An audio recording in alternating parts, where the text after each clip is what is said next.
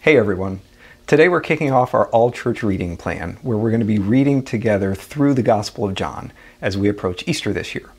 Now, along the way, we're planning on putting out a short video each week on Wednesday with some reflections that are really designed to help you engage with the text in a deeper way.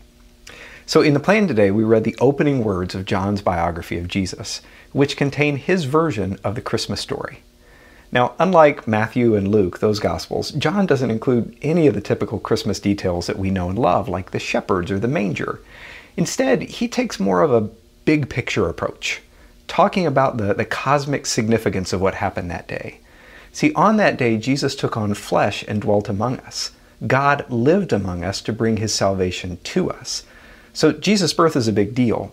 But when you look at how Scripture talks about the life of Jesus, you realize that as important as Christmas is, it's not the center of our faith. No, early on, Christians realized that the resurrection is the center of our faith. You actually see that in the structure of the Gospels themselves. One of them, Mark, doesn't even mention Jesus' birth at all. But all four Gospels spend a lot of time focusing on the death and resurrection of Jesus. In fact, the early Christian leader Paul went so far as to say that if the resurrection didn't happen, our faith is useless. And early Christians picked up on that idea and said, okay, the resurrection, it's so central to our faith that we should set aside some time to remember it each week. So they picked the day that it happened, Sunday, and said, okay, each week we're going to stop on that day and remember. And that's actually where our tradition of worshiping together on Sundays came from. But they also decided that the resurrection was so important that they would take one day each year and really focus on it. So I said, well, what day should that be? Well, Jesus was crucified during Passover. So they said, let's take the Sunday after Passover each year and really focus in on the resurrection, which is where our annual Easter celebration comes from. Now, over the years, Christians started thinking about how to make the Easter celebration as meaningful as possible. And they realized it could be incredibly helpful to set aside a season before Easter to help people prepare for it.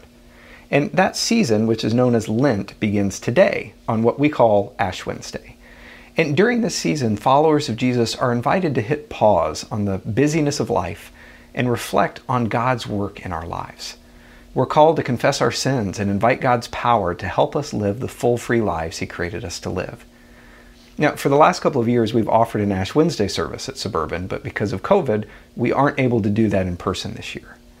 But while we can't gather in person, I still want to encourage you to think through what is at the heart of an Ash Wednesday service and how what we read in John's Gospel today can help guide you as you prepare to celebrate Easter in just a few weeks. Now, Ash Wednesday services often begin by reading Psalm 51, which is a poem where King David confesses his sins and failures and asks God to forgive him. So Ash Wednesday services invite us to come face to face with our own failures and our need to ask for God's help. As a general rule, we don't like the idea of confession in our culture. But Psalm 51 reminds us that we can't do this on our own. And that's why Christians for centuries have put ashes on their forehead on this day. Because those ashes remind us that we're mortal, that we're broken, and that we often fall short of God's standards. In many ways, Ash Wednesday can feel dark because we're inviting God's Holy Spirit to search us and know us and point out the ways we've failed and fallen short. But that's where John's Christmas story that we read together today can help us. Today we read this. He describes Jesus this way, saying, "In him was life, and that life was the light of all mankind. The light shines in the darkness, and the darkness has not overcome it." Right? John's Gospel reminds us over and over again that Jesus has changed everything, and that because of his resurrection, we can now live in his grace and power. So here's a challenge for you today.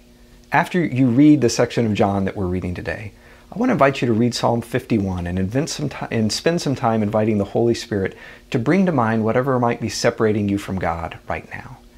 And then use the words of verses 10 to 12 of that psalm as a prayer, inviting God to come and do this work in you as we move towards Easter. Those verses say, "Create in me a pure heart, O God, and renew a steadfast spirit within me. Don't cast me from your presence, or take your Holy Spirit from me. Restore to me the joy of your salvation."